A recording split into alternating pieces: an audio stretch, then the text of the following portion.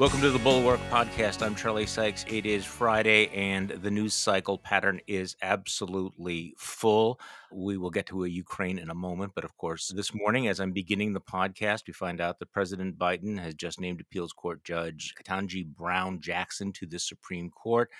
Interestingly enough, Lindsey Graham, who voted to confirm her to the appeals court, is already out with a tweet saying this is a sign that the far left has taken over Joe Biden. So no, this is not going to be any sort of a reversion to the era in which highly qualified judges got 90 plus votes for confirmation. So we're not going to be spending a great deal of time talking about that. Meanwhile, Russian forces are entering Kyiv, but I constantly want to remind you that the fog of war makes any sort of definitive assessments of the state of play very, very risky. I do think it's clear, several things though. We are seeing mass casualties, including civilian casualties.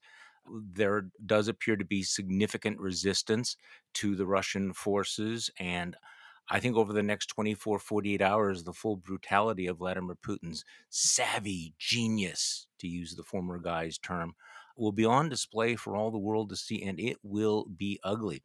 The other development, which we talked about on our live stream last night, which I think is quite extraordinary, are the anti-war protests that have broken out in Russia, and they are very, very large. And I don't know that I can stress strongly enough how much courage it takes for these folks to go out into the streets and protest, because Vladimir Putin's Russia is not, let's say that they are not obsessed about civil liberties. They do not have a First Amendment, and they are known for their brutal treatment of protesters. And yet they are doing this. So perhaps there's a little bit of inspiration to be drawn from all of this, and perhaps it will be contagious. So joining me on the podcast today, and I think we've talked before. So I want to say hello to Heath Mayo, who is the founder and the great guru of Principles First, which is having a big conference in Washington, D.C. this week. So welcome back, Heath. Thanks, Charlie. Thanks for having me. It's always a pleasure to sit and chat with you. Well, I'm after I get done with this podcast, because I'm in Wisconsin, I will do what Wisconsinites do. I will go outside and I will snowblow my driveway, and then drive to the airport to fly to DC for your conference, just Well, so you know. But the snowblowing comes first. It will come first. hopefully you can get out and burrow out and get here safely. So safe travels as you get this way. Well, for people who aren't familiar about, if you live in Wisconsin, you have to have a snowblower, and you have to have hey, I have a big snowblower, and I really don't mind it that much. It's kind of satisfying that when you do the driveway, it's a finite job, unlike almost everything else we do. When it's done, it's done. Now, it may snow again, but at least you have that satisfaction. Okay, so Heath, I want to talk to you about this Principles First conference and what those principles are.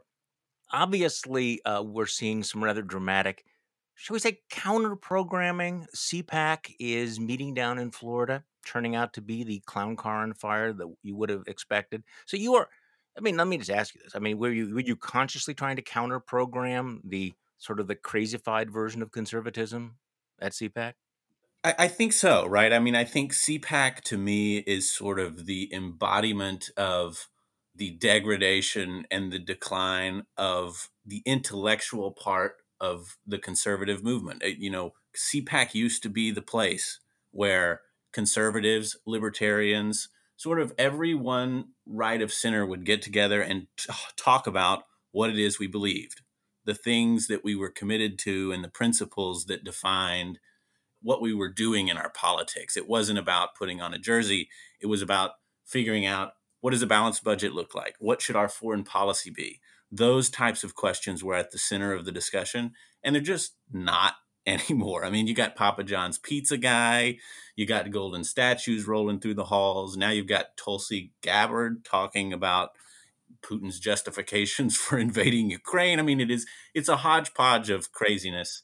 And I think it started out as a counter programming, but now I think it's actually, what we're seeing in Eastern Europe and even here in the United States. It's become sort of a more important moment, I think, in terms of standing for ideas and principles, because those are the things that inspire, that start movements, that make people do things and push forward. And that's what I'm hoping that we do this weekend, is yes, draw a contrast, but also take a stand for key principles and ideas like freedom that have really defined the country and the conservative movement in the past. I want to talk about those principles in a moment, but let's stick with CPAC. And, you know, CPAC has always been a mixed bag in the past. I think, years ago it was described as the Star Wars bar scene of the conservative movement. But you're right. Yes, alongside the sort of circus elements, the eccentric elements, serious people used to show up and talk about serious things at CPAC. You would have elected officials talk about policy, and I do think that what's happened to CPAC is it's not just Trumpified. It really has become post policy, post ideas, and post serious. Let me just play a little soundbite from Ted Cruz, keeping in mind that I am old enough to remember when Ted Cruz was actually considered a serious conservative. This is how he opened his remarks yesterday at CPAC. What an amazing sight. Thousands of patriots and not a damn mask in sight. What there's like a grown up gap on the right, isn't it? My colleague Jim Swift has a meme on Twitter that Ted Cruz doesn't want to be a senator anymore. There is this grown up gap where these folks just don't even pretend to be serious legislators or thinkers anymore. I mean, that's right, and it echoes. Actually, it's funny that you play a clip of Ted Cruz there. I think it was last week that his former boss, conservative heavyweight Judge Ludwig, Yeah. came out and sort of just excoriated the conservative movement and the Republican Party for exactly what you're talking about. It's just a leadership deficit. There's a leadership deficit and there's an ideas deficit. All that these people seem to be able to do these days is to stand up and talk about the meme du jour, whether it's masks or whatever it is, rather than the concrete things that they that they stand for. I mean, it used to be Ted Cruz would get on the stage and recite elements of the Constitution, and long gone are Yeah. those days. I don't Yeah. know the last time I've heard Ted Cruz utter any piece of the Constitution in a speech.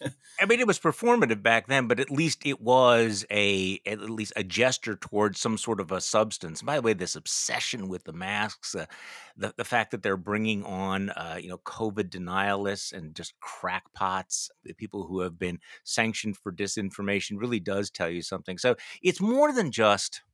I think sort of the easy take is that it's become a cult of personality. For Donald Trump. And, yeah, there are the golden statues. And it's very clear that if you're not a Trump anointed candidate, no matter how conservative you are, you're not going to get a speaking position at CPAC. But beyond Trump, I mean, there is this.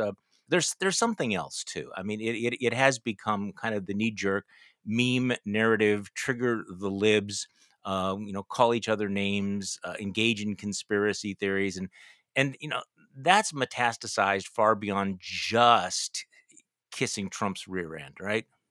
Yes, I think that's exactly right. I think it's bigger than that. And I think that is really what will end up, you know, if there is hope out there. I think people are kind of getting frustrated, at least, with the mockery of it, with the mockery of I mean, it's too easy to look at and say, what is it that these guys even believe in? I mean, I don't even know what I'm clapping for when I go to a speech like that. What is the Yeah, substance of that political movement? We don't know. I mean, the GOP that in 2020, I think even in maybe multiple years, hasn't even passed a yeah. platform. I mean, it isn't. We don't know what the party believes in, what it stands for, and that's a problem in a country where the whole point is to persuade Americans about a direction that the country should go. And so it's a problem. What are you clapping for? It's sort of like, I'm not wearing any damn masks. I'm clapping because I'm 12 years old and somebody's saying, you're not the boss of me. Or you're clapping because you want to make a hero out of the asshole on the plane who you can't take off because he won't wear a mask or whatever. The other theme that's big down at CPAC right now is, just full frontal embrace, not just of the big lie about the election, but of the revisionist history of January 6th and the insurrection. So here is Josh Hawley, senator from Missouri, who, again, remember, wasn't that long ago, was writing serious papers because he wanted to be thought of as a serious thinker, rethinking conservative values. And here he is at CPAC opening up by playing I am a victim, standing tall, and actually touting his vote to overturn the election. Here's Josh Hawley. They were trying to censor us, silence us, cancel us, muzzle us. In fact, they had just told me that because I stood up and objected on January 6th, that I ought to be run out of the United States Senate. I've got news for you. I wasn't backing down then. I haven't changed my mind now. Election integrity matters. Standing up for the rule of law matters. Yeah. And our stand on that day and since is key. Wow. Okay. So, Heath, a lot going on there. Standing up for the rule of law by giving the fist salute to the insurrectionists. I mean, yeah, I can't square it in my head. It doesn't compute for me, Charlie. I mean, it's just a repositioning. They're always repositioning. There's no way to square concepts like the rule of law, of justice, with what we saw on January 6th. I mean, cops injured, the building was ransacked. I mean, it was absurd. And at the summit this weekend, we're honored to have one of the Capitol Police officers, Harry Dunn, is going to be there accepting a Profile in Courage award on behalf of the entire group. We're very just cool, thrilled to have him there.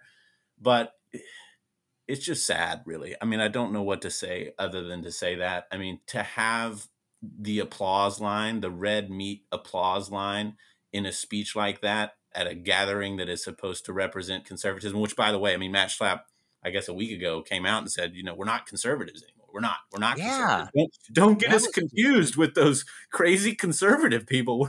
We're not conservatives. We're something else. And well, that's clear to everyone. And so it's just sad to see what has happened and what is going on. And it takes leaders to stand up, leaders like Adam and Liz and others who will be speaking at the conference. Yeah. Yes, who are speaking at the conference and the summit, people who have taken those stands to say, enough is enough.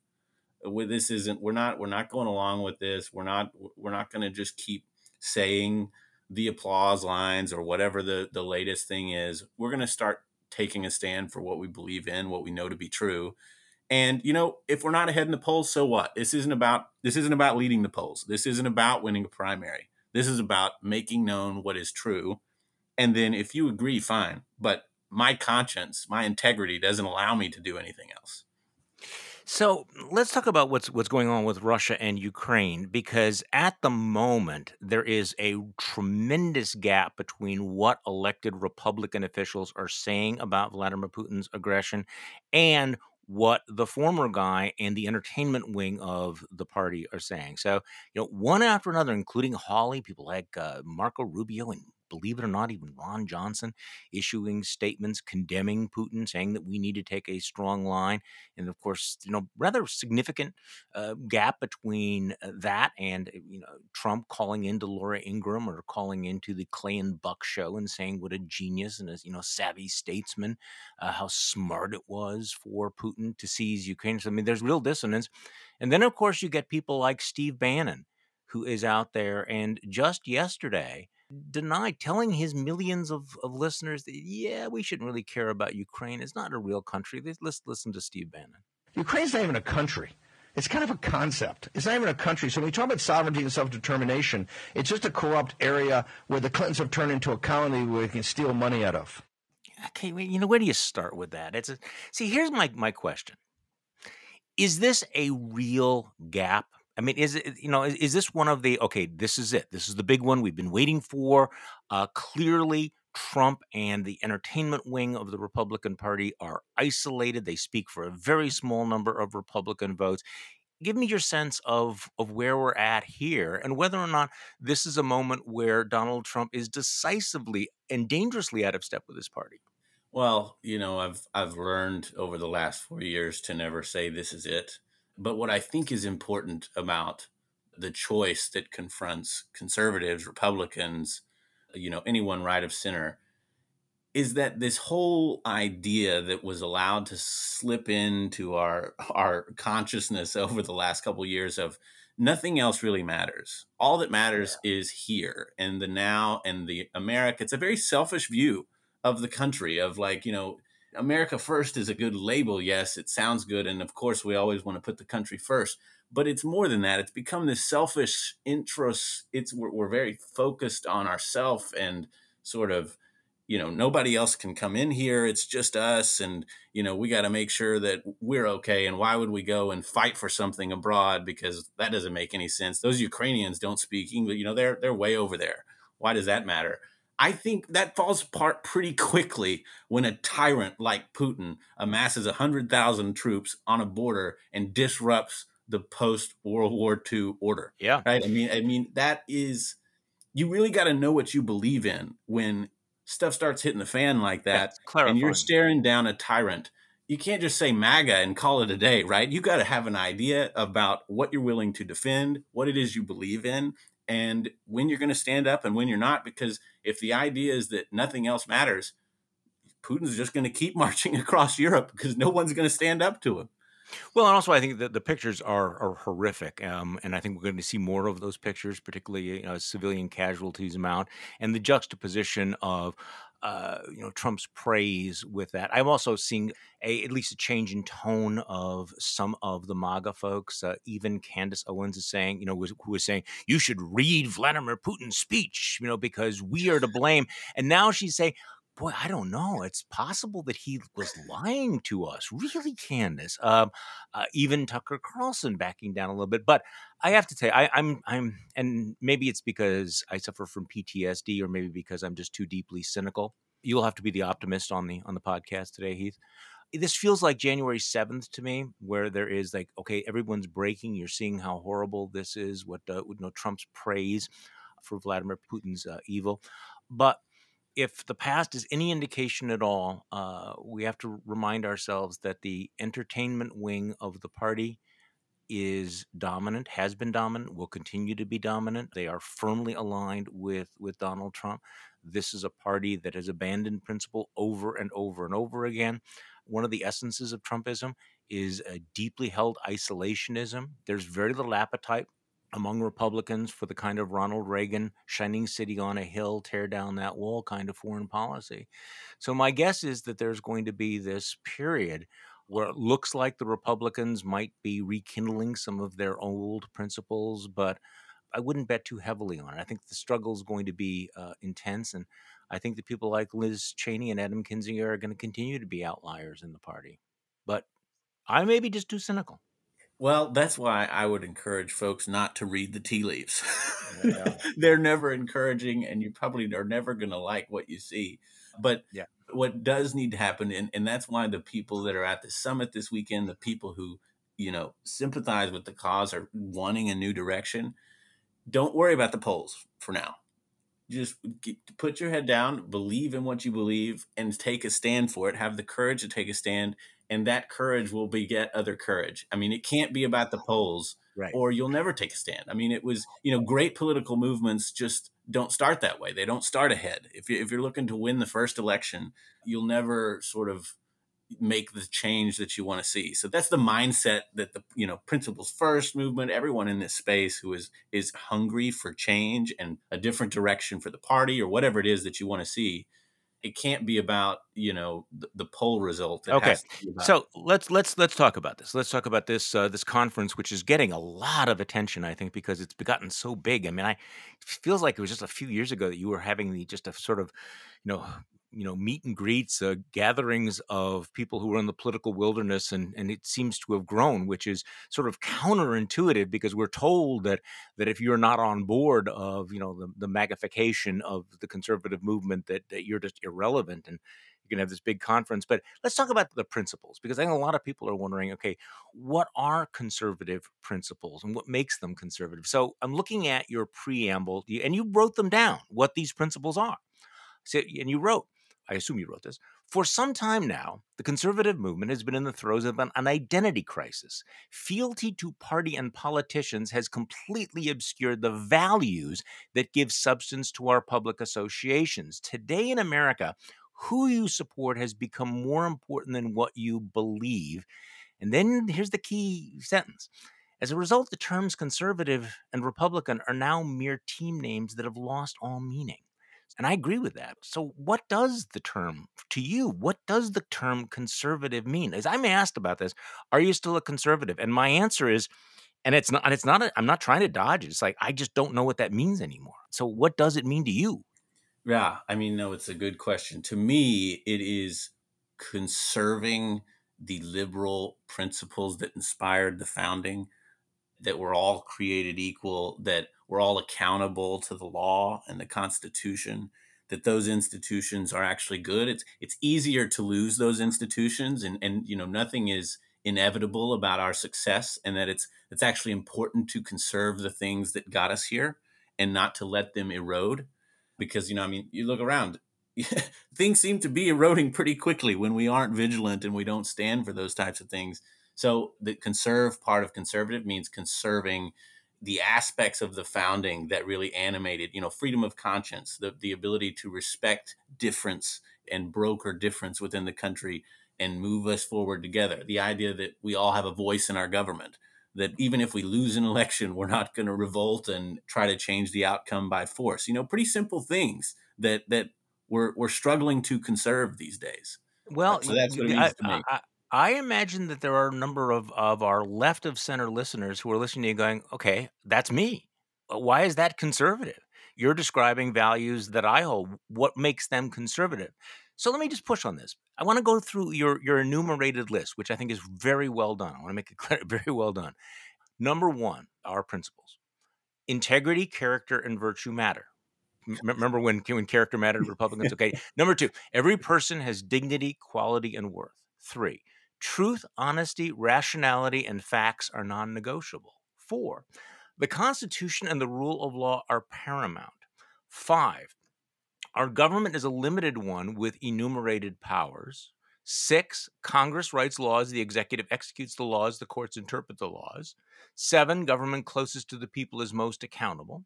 Eight, people reach their full potential when they are free.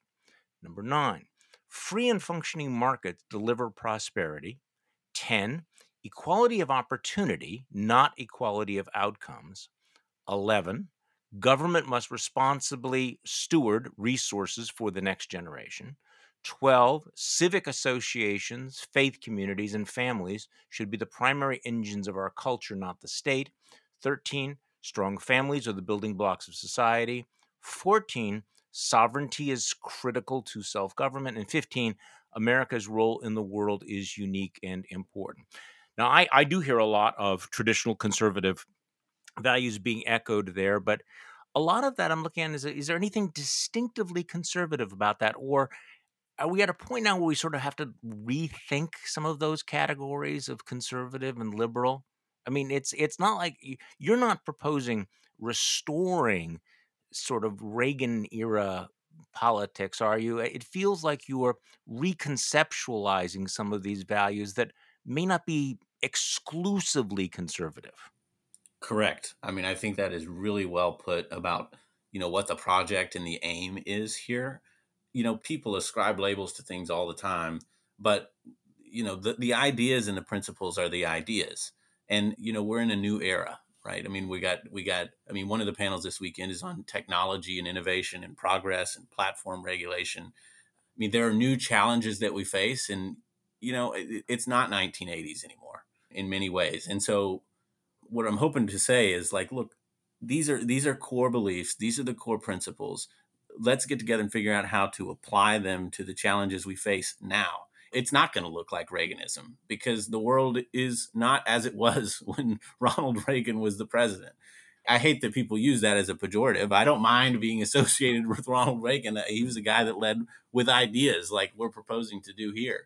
But yeah, to the extent that left of center folks, right of center folks, even Trump supporters. I mean, I got, if you're a Trump supporter and you listen to those principles and you say, gee, nothing to disagree with there, come to the summit. Just come hear us out, right? And see what you think, because it's a different conversation than has been going on in the party the last couple of years. Well, part of this conversation is that, and people come to different conclusions about this, as, rethinking, their values in the past, thinking, okay, perhaps I misunderstood what the roots of this particular position were. I mean, there are some conservatives who have completely rejected the conservative movement. I mean, think Jennifer Rubin, I think Stuart Stevens, Max Boot have completely rejected. Others, I think, are engaging in introspection and saying, okay, some of those, some of the elements of conservatism need to be updated or scrapped, but there still needs to be a counterpoint to progressivism and to the left. There's a range there, isn't there? Yes, I think there is a range, but it can't be. I think the problem is when we define ourselves in contraposition to something else. We Hmm. we put ourselves in relation to another idea. We're own the libs. We're never Trump. Yeah. Tell me what you're for. Like, stand for what you're for, what you believe we should do, and have others react to us. That's what I'm hungry for to see. There's a lot to react to these days. I mean, you can, if you're looking for something to react to and be shocked by, there's no shortage. And there's a place for that. I mean, it's there, silence is not good when shocking things are happening. So it's important to do that, but it's important to not let that define you. That we have Right. to stand for something independent of those things. So I wrote about the New York Times on Politics newsletter. Talked about CPAC and talked about your conference, and I excerpted some of what they said about your Principles First conference, Heath, in my newsletter. And let me just read you a comment from one of the, shall we say, probably more left of center readers, Paul, who writes, until conservatives reckon with the idea that several of their first principles were fig leaves for segregationists and institutional racism, they're still not getting it. So how do you've heard this before? How do you answer that? Yeah, I mean, I answer that by saying that I think the reader has a little bit of a point. I'm not saying Yeah. that conservatism was flawed. The principle was not flawed. The application of the principle by certain elements of the movement was flawed, was fallible. But I mean, and this, you see this with the founding. The founders didn't get it right, but the principles that they laid down, ultimately, Lincoln, when he ended slavery, he called on those principles, and it convinced the country to change. So, infallible people, infallible movements still have good ideas that are worthy of championing, and that's the job of the leaders in the movement, is to ensure that doesn't happen. Right. See, I think that there's a naive view that the world is divided between good ideas and bad ideas, when in fact, what you have are ideas that can be distorted or ideas that can be applied in very negative ways. So the founding, I think, is a great place to start. I mean, the founding based on some fundamental human values that we need to continue to celebrate. On the other hand, the founding was also the product of men who owned slaves and sanctioned slavery. So, can you disaggregate all of that? Can you say, okay, the idea that government governs best when it governs locally, the concept of subsidiarity, which is very well known in Catholic theology, can that be misused by people who go, states' rights becomes my shield for enslaving people or keeping people segregated? Yes, but does that invalidate the higher principle? I don't think, that I'm making unfair distinctions here. I mean, I do think, I don't think that I'm just, parsing all of this out. This is part of the work, right? To figure out which part of the principles do you continue to celebrate, even if you recognize that they can be misapplied. And by the way, this can happen on the left as well. You can say, we should, strive for everyone to be equal. And you could say, well, okay, does that mean that you're Fidel Castro? Well, no. I mean, I think it's important to make distinctions between Hubert Humphrey and Che Guevara. I mean, there are differences. They may share certain basic principles, but then they diverge at some point. And I think that the fact that they diverge at some point doesn't mean that you discredit all of their beliefs, going back to the beginning of time. I'm sorry, I went on there for a bit. No, but no, but you're right. I mean, if you think governing a country as large as the United States, as complex and diverse as the United States, can be done successfully with categoricals and Twitter sound bites, and categorically rejecting ideas and not living and dealing and being comfortable with nuance, you got another thing coming, right? I mean, it can't be exactly as you said, that we can't differentiate, that we've lost the ability to see the worth in ideas even when they are misapplied, because we're just shutting ourselves off from an entire toolkit of principles that have been shown to be effective in other instances. And look, you're right. There are situations where things like local control lead to abuse. And that's why we have a Bill of Rights. That is why we have a federal constitution, so that when there are minority things that we want to guarantee the rights of minorities, and say, look, these rights are inviolable. Like, it doesn't matter what kind of majority that you have at the local level, these things they can't do. That's why we have a constitution. That's Yeah. why we have key rights that you can't infringe. So I think among the things that conservatives historically have is really a blot, has been the record. Race is, I think, one of the biggest blots on the conservative record, getting it wrong, and perhaps embracing or aligning yourself with some really deplorable folks. On the other hand, that does not mean that therefore we need to embrace the 1619 project, or that we need to embrace critical race theory, or that we need to accept kind of the racial essentialism of people on the left. This is what makes it so difficult, because everything is so polarized. To deny reality, I mean, to deny racism is deny the history of racism. The reality of racism is just complete delusional, and deeply immoral. On the other hand, it doesn't mean that you flip over and embrace the everything I don't like is racism, and that every one of us should be judged, by our racial identity. And so you have a debate that is shaped by the extremes, when I think it's sort of urgently necessary that we have the kind of dialogue that I think you're encouraging. I think that's right, because those are big issues, Charlie. I mean, Yeah. those are big foundational issues, that don't really have easy answers. They're human. They're about who we are as people, and there there has to be a place for nuance in those discussions, or we are going to tear each other apart, right? I mean that though. I mean, and it doesn't mean we have to back away from them. It doesn't mean, but it means that we have to commit to the principle, and then we have to realize that at least for the people that show it, that they're coming at this in good faith, that they recognize the humanity of their fellow American, and that let's reach an answer to these things together, and that's the spirit that I think we've lost.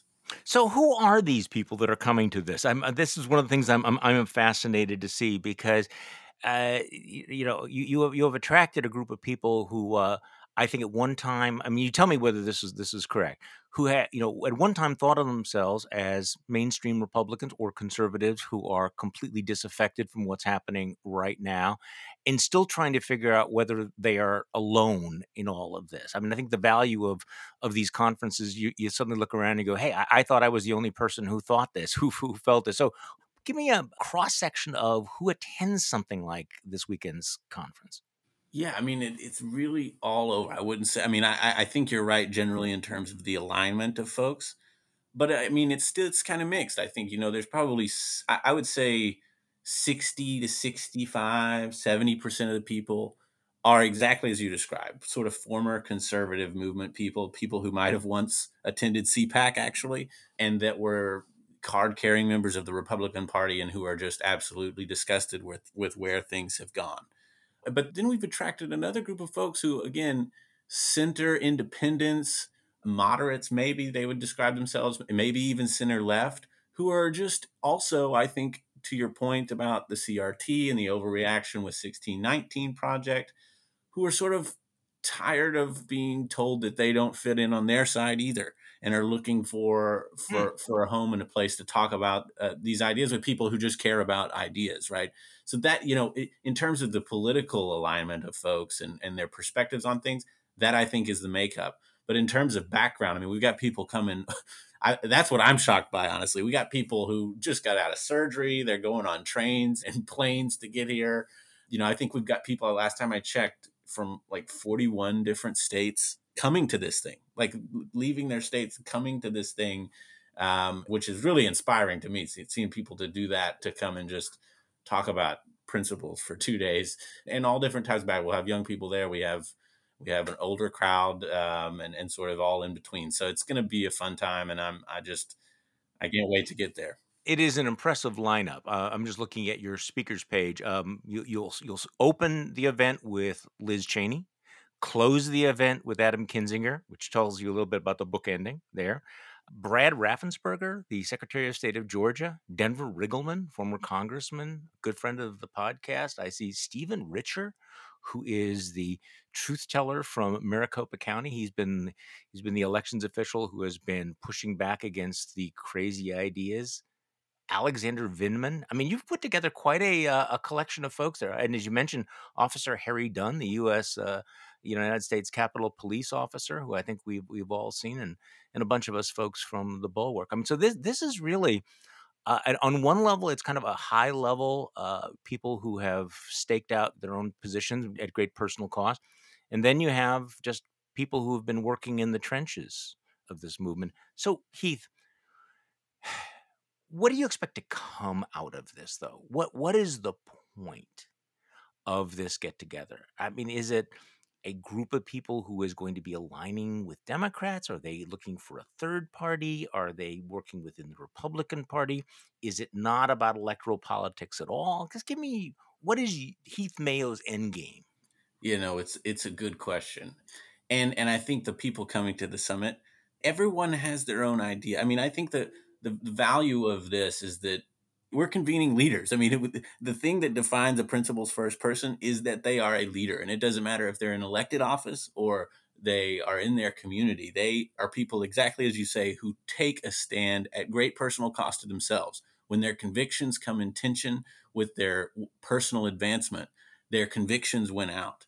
And so I think people have different ideas. Me personally, I want to do a couple of things. I want to inspire people and give people a sense that, all is not lost. Like, there are people who care about these things and want to make a difference and want things to go in a different direction.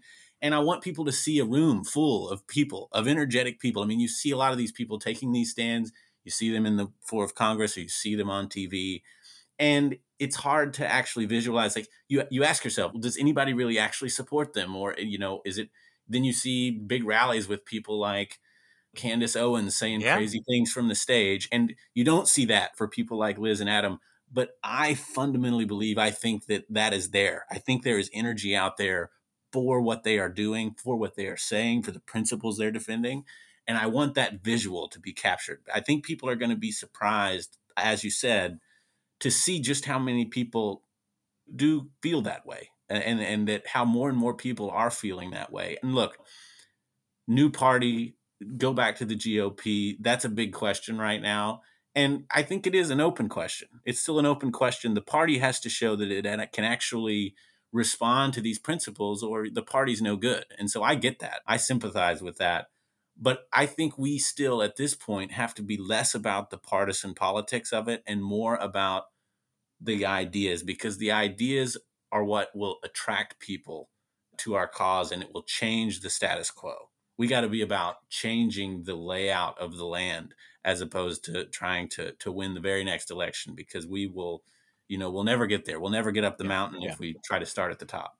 So for people sitting at home, though, how can they sort of track what's going on? Twitter handles?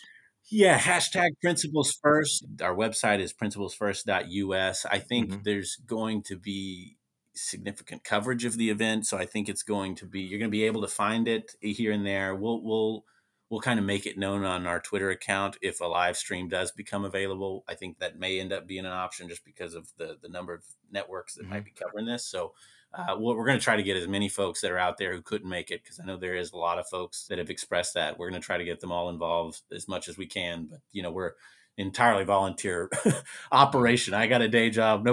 Nobody in our group really does this for a living here. So we're flying by the seat of our pants in many respects. But in many respects, I think we've been able to do it because we do have that sort of blood, sweat, passion, energy that really kind of gets things done. So I'm looking forward to it. I'm excited.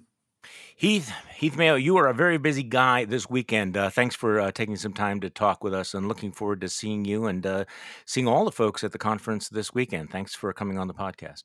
Thanks, Charlie. And thank you all for listening to this weekend's Bulwark podcast. I'm Charlie Sykes. We will be back on Monday, and we'll do this all over again.